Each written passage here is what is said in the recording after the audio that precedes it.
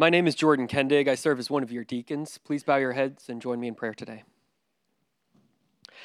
Dear Heavenly Father, thank you for your love and for bringing us together today in worship. We come to you today to celebrate your creation and in thanks for providing for us and protecting us. Thank you for your faithfulness, for giving us your perfect Son and loving us in light of our inadequacies. Please calm our minds and fill our hearts as we relish in your word today. I pray for our church family. May we resist the temptation of self-reliance and acknowledge our dependence on you, Lord. I pray for those who are wandering in their faith, those facing doubt and uncertainty who feel estranged from you. Let them overcome shame and complacence and turn to you. I pray for the lonely who feel invisible in the crowd, those who are looking for connection. Let them find community with us. I pray for the families with us today, that parents can find rest and patience, and please pour your love into our children and bless those who are watching them today in the nursery and downstairs. Please offer strength to those couples who are desperately wanting to grow your kingdom and haven't gotten that good news yet. I pray for our church staff. May they speak your truth and find time to bask in your grace while serving today. Please be with those who are in pain. For those battling cancer, let them find courage and comfort through you. And for those they love, please give them the wisdom to know what to say when the words just aren't there. Help them offer love and support. I pray for our community, for Nashville and the underserved who are lost in our city's growth. Be with our church plants, our missions, our nonprofits, and let us share our gifts sacrificially through them. I pray for our country. Let our leaders seek truth and wisdom through you and diffuse mounting tension abroad. Lord, we are your people and we love you. Thank you for adopting us as your children and loving us unconditionally. Bless us with your word today. Fill us with your spirit so that we may carry your love, wisdom, and courage with us throughout the week and elevate others in your name. I pray this in Jesus' name. Amen.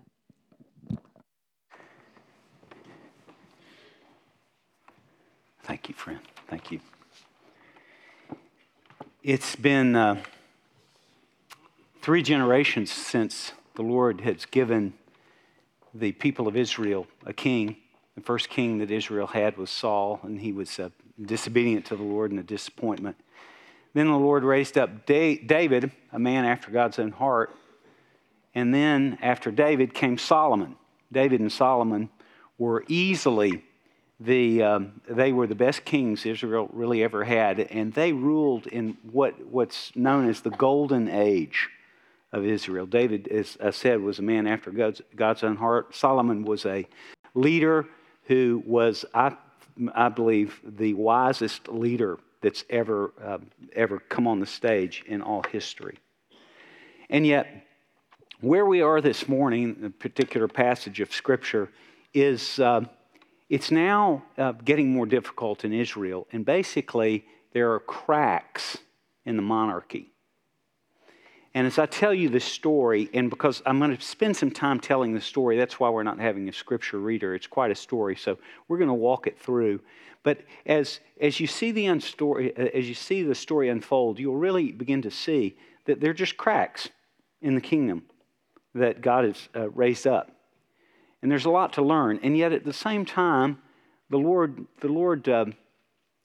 is working behind the scenes, if you will. And you might think of it like this. Let me illustrate really the whole point of the message. One of my goals for this year is to read the brothers I want to say Karamazov, but I know that's not right. It's Karamazov. Sorry, y'all. I really practiced that.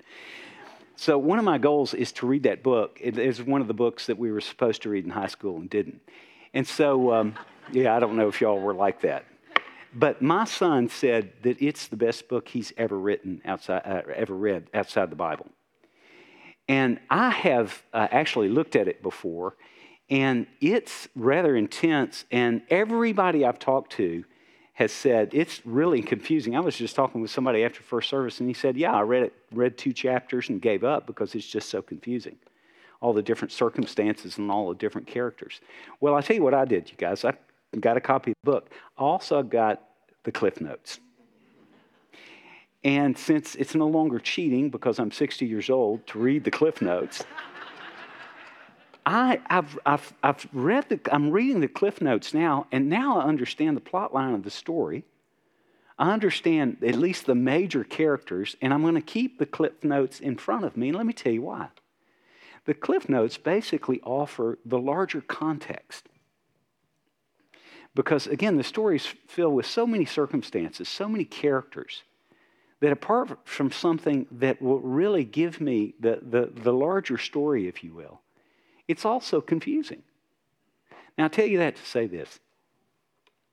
The story this morning has some very difficult circumstances, some confusing circumstances. But there is a larger context. And because of the larger context, no matter what your circumstances are, and this room is filled with people right now, everybody in this room has a different circumstance. Some of you are in extremely difficult circumstances right now. Some are in joyful circumstances. But as we all know, life is up and down. And yet, what you're going to see this morning is no matter what your circumstances, if you understand the larger context in which you live your days, you can actually live with a confidence. You can live with a confidence. Now, let me speak to those of you in the room who are not Christians, or you're on a religious journey and you're not sure where you are, or if you're an atheist, let me speak to you too. All of us have to find a context to find meaning. You'll never find all you're looking for in just your immediate circumstances. We all have to look for something larger to help us interpret what happens to us. And the Bible, and you'll see this morning, the Bible offers, I believe, an incredible context that I know my own life experiences have made the most sense of my circumstances. And that's why I want to commend this passage to you. I want you to listen to me carefully as we walk it through. Remember 3 words. And if you're a note taker or you want to become one this morning, let me say this. Don't try to write down everything I say. Just take note. Just take note of things. If something strikes you, write it down. And let me tell you why. At the end of this sermon, I'm going to give us probably 1 or 2 minutes of quiet time for us to reflect on maybe something that God has spoken to us. Okay, so I'll give you just a few minutes to do that. So if something strikes you, jot a word down. And then later on, you can pray about it after we've finished this word. So I want you to remember 3 words as we walk through the passage. Circumstances, context, and confidence. You can live in your circumstances if you understand your context very confidently. That's what this passage teaches. Okay, let's go through it. So I'm going to just put scripture up on the screen so you can read it if you care to. I'm going to tell you the story to give you the circumstances. So look with me. Rehoboam. Rehoboam is the son of Solomon. He's the legitimate heir to the throne. Solomon's passed away, so Rehoboam is now the king of Israel. Okay? He goes to a place called Shechem. Now, Shechem is in the north. The point is, it's not Jerusalem. He's leaving his stronghold because he's going to the north because he's slightly insecure. And so he's looking for support. And so he goes to Shechem because the northern tribes gather in that place as really a focal point for at least 10 of the tribes of Israel. They gather there, and so Rehoboam heads to Shechem to garnish the northern Israel's support of his throne. Jeroboam. Jeroboam is a man, he's from the northern tribes. He actually led a rebellion against Solomon. Solomon put it down. Jeroboam flees the country and goes to Egypt. After Solomon passes away, Jeroboam heard that, and he came back from Egypt because he really is a leader among the people of the north. And he wanted to be there when Rehoboam came to Shechem to talk about his rule. Do you follow me? You with me? Now, you need to understand this, so follow me, okay? Let's go to the next. So, the people in the north sent for Jeroboam because they recognized him as a leader, okay? And here's what he said, okay? So he went to Jeroboam and he said, as a representative, he said, your father Solomon put a heavy yoke on us. If you'll lighten the load and take that yoke off, we will serve you. So he offers Rehoboam the support of the people. Does that make sense? Are you following me? Okay, this is very political. So he offers Rehoboam their support. If basically Rehoboam will lay off. Okay, let's keep going. So Rehoboam responds, he says, go away for 3 days and let me think about it. And so Rehoboam, in that period, he goes to the elders, the men who surrounded his father Solomon. They're all older than him, of course. And he says, how would you advise me in this situation? And here's what happens.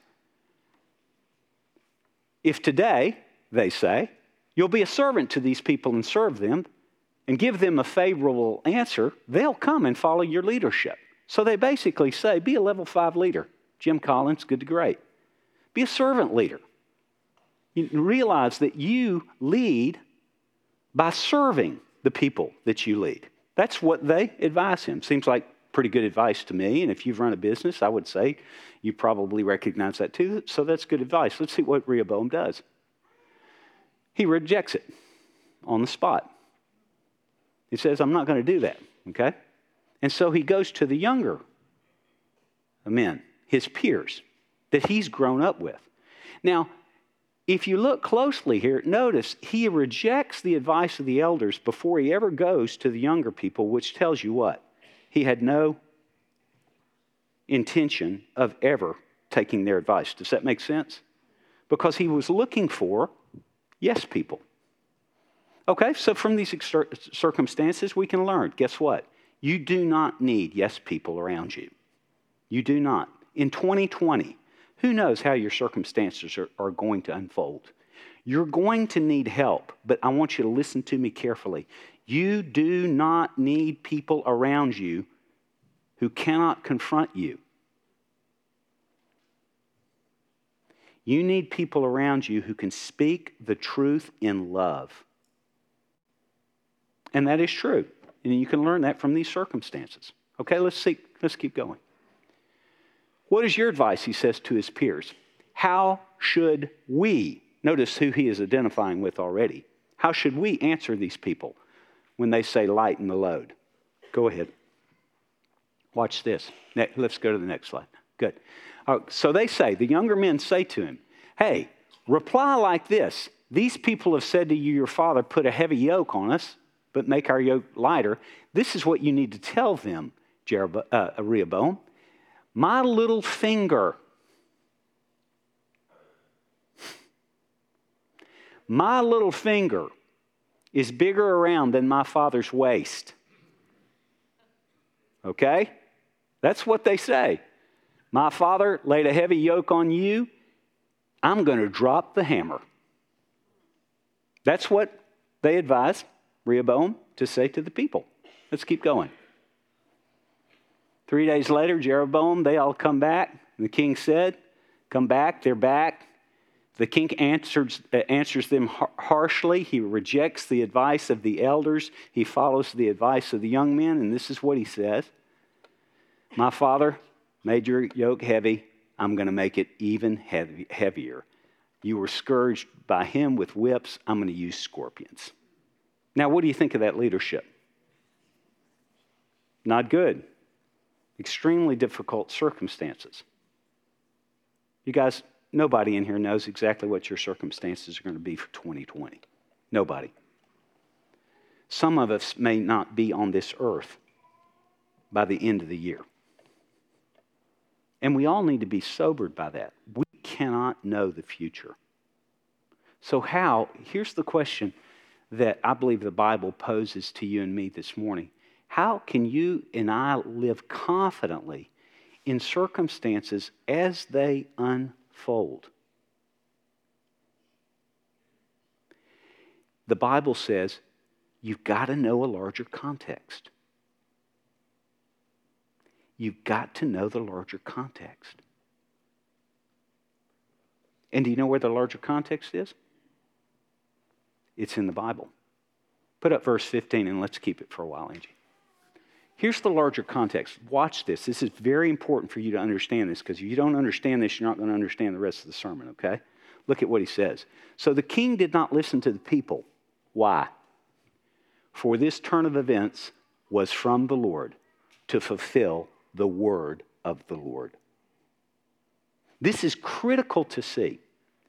The immediate circumstances were unfolding, and yet God was behind those circumstances, working out something larger. See how it says? This turn of events was from the Lord to fulfill the word of the Lord. In fact, if you go back to chapter 11, verse 31, what you see there is the Lord actually tells Jeroboam, I'm going to tear this kingdom apart, and I'm going to give you much of this kingdom to rule yourself.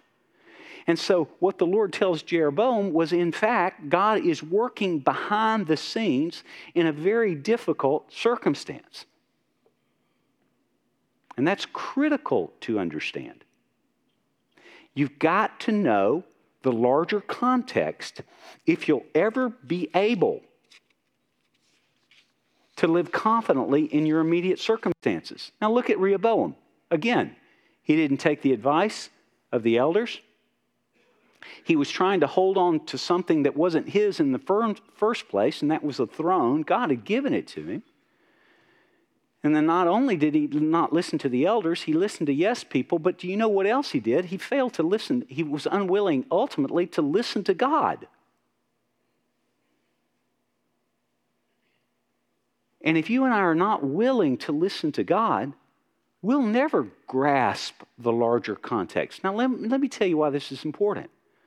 For a lot of us, we think we have a handle on our circumstances. And what has to happen is something has to happen where we know we're not in control before we begin to look out beyond things that we can control to look for help. The Bible says that God is working behind your circumstances in mind to accomplish something larger. And I want to tell you this. If you don't understand this larger context, or in words we've been using, the larger story, if you don't understand the larger context, you're going to lose heart in your circumstances. You really will lose heart. So let's talk about the context for a few minutes. As I said in verse 15, this turn of events was from the Lord. Now, turn of events there literally means in the Hebrew, it means, and this is from a man named Ralph Davis who wrote a great commentary on 1 Kings. Here's his translation of turn of events. It's the subtlety of God by which he works out his sovereign plan. It's the subtlety of God by which he works out his sovereign plan. Let me put it another way. God is in sovereign control at all times and is working out his purposes in that larger context. He works behind the scenes in all sorts of circumstances to bring about his sovereign purposes. For those of you who've been in the Presbyterian Church for a long time, let me put it to you like this. You'll recognize this. What are God's works of providence? God's works of providence are his most holy, wise, and powerful preserving and governing all his creatures and all of their actions. God's behind it all. Now listen to what Ralph Davis says about Rehoboam acting freely. The Lord's sovereignty over this situation did not violate Rehoboam's free decision. Rather, it came through that freedom. This is critical. Listen to me. God is working through your immediate circumstances to accomplish his larger story. He's working through your immediate circumstances to do something larger. That's the context of our days. And if you begin to really understand that context, you'll be able to live so much more confidently. Now, let me give you an example. Follow me here, because this is the most important thing that I'll be saying this morning, although I think it's all important. Listen to this.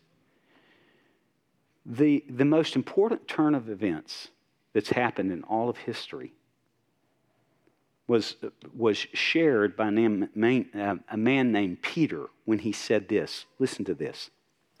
Fellow Israelites, listen.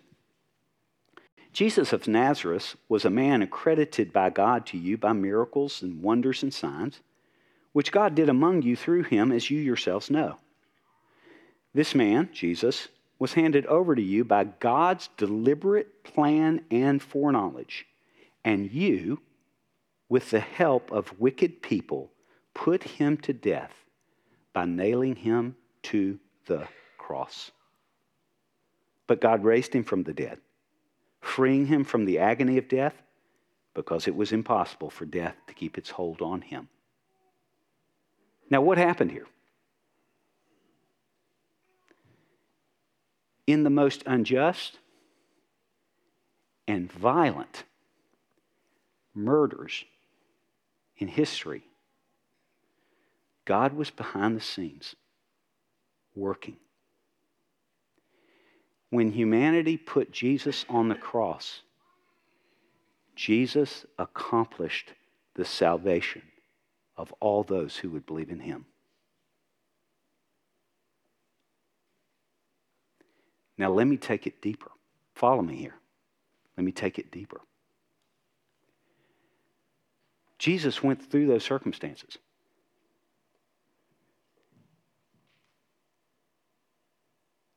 He suffered an excruciating death. All of his life, he lived in deprivation. Right before he died, he was completely abandoned. That was his circumstances. And yet he knew the larger context.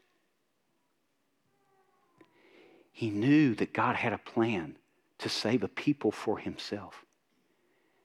And because he knew the larger context, he could say with confidence, not my will, but your will be done. And because he said that, you and I sit here.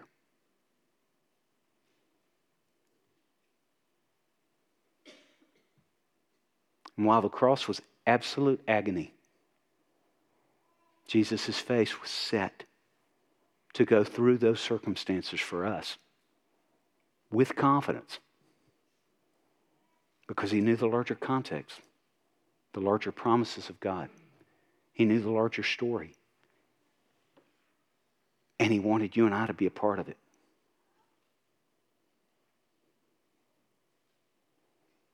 Now, let me say this. Notice that God raised him from the dead. Jesus on the cross satisfied fully the wrath of God against the sins of any human being who would trust him. And consequently, when he was put in the grave could not hold him. He was perfectly obedient to his Father. He accomplished all his Father wanted him to accomplish. When he paid for sins, he said, "It's finished." And ultimately, God raised him from the dead. And this is critical for you not to understand. Every one of us in this room is going to die. We know that. The older we get, the more of its reality comes. But listen carefully to me, and this is key. Death will be one of two things. Death will be separation from or intimacy with God. Death will be separation from or intimacy with God. And it all turns on where you stand with Jesus.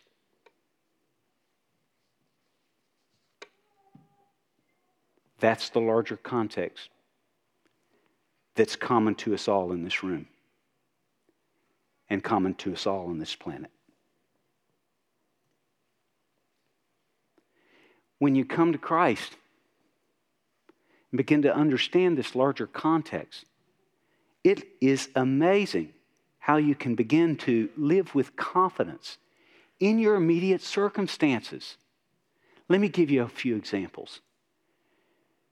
In world events, I woke up last week when Soleimani was killed by those drones, and my first thought is, oh my God, we're going to go to war. I've never been to war, but I hate war. And I've talked to people who've been in war, and war is glorious until you have to fight it. And then it's bad news, even if you're victorious. And yet, listen carefully. In the first year of Cyrus, king of Persia, in order to fulfill the word of the Lord spoken by Jeremiah, the Lord moved the heart of Cyrus the king to make a proclamation. What is he saying? He's simply saying this, that God's in control, even of world rulers, men and women. God's in control of the 2020 election. God is in control in November. He's in control in Iowa. He's in control of what's happening in Washington right now. And the people of God have a larger context to live with confidence because our King does not reign in Washington. He reigns over all creation. Another example, in circumstances beyond our control. How many of us this year will get a diagnosis that we are shocked by? Some of you have gone through that or gone through it with people very close to you. And you quickly realize that circumstances are beyond your control. I want you to hear me clearly. Larger context, circumstances are never beyond Jesus' control, ever. Let me tell you a little story. Jesus on a boat. If you don't know Jesus, don't go around Jesus when he's on boats. Things always happen. So he's on a boat in a storm with his 12 disciples, and he's sound asleep in the back. And his 12 disciples, many of them accomplished fishermen, certainly knowing about the water, as the storm gets rougher, they get more afraid because they realize they're not in control. And finally, in desperation, what they do is one of them runs back and says, Jesus, Jesus. They don't say calm the storm. They say, don't you love us? We're going to drown. Well, of course, Jesus gets up, says, you have little faith, and he goes and calms the storm. Where's the safest place to be? Sleeping in the back of the boat with Jesus.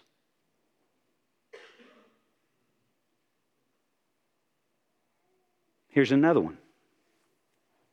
When we really blow it. You know, one of the things I've always wanted for West End, and think about this, is that you and I could be in a church where we blow it and aren't the black sheep. I call it the land of misfit toys, if you remember Rudolph the Red-Nosed Reindeer. I want us to be a church of the land of the misfit toys. Remember the little old Jack in the Box that popped up? Something was wrong with him. Something's wrong with me, and I know something's wrong with y'all too. We're all going to blow it. What's the larger context? You cannot trash your life so badly that God can't redeem it. You know, one of Jesus' closest friends was a man named Peter. Right at the end of Jesus' life, Jesus knew that Peter was going to blow it. And here's what Jesus said. He said, I've prayed for you, Simon. See, Peter means rock. And Jesus knew that Peter wasn't going to be a rock at that point, so he called him by his old name. I pray for you, Simon, that your faith may not fail. And when you've turned back, strengthen your brothers. Jesus restored him. Peter trashed his life, and Peter restored him. And then here's the last example. When we suffer. Because men and women, some of you are in the valleys now and you're suffering. Some of us will go through suffering in this year, and certainly before our lives end, we will go through suffering. And here's the larger context. Listen to me. God will not waste anything that he allows in your life. He will not waste anything. Look at Romans 8:28. Let's put that up, Angie. Do we have that? All things, God works for the good of those who love him. He will bring ultimate good from every immediate circumstance he allows. And when you cross your finish line and the Lord Jesus puts his arm around you, he will explain your life to you and all that he took you through. And at that point, all those things will make sense. And you will see why he allowed things.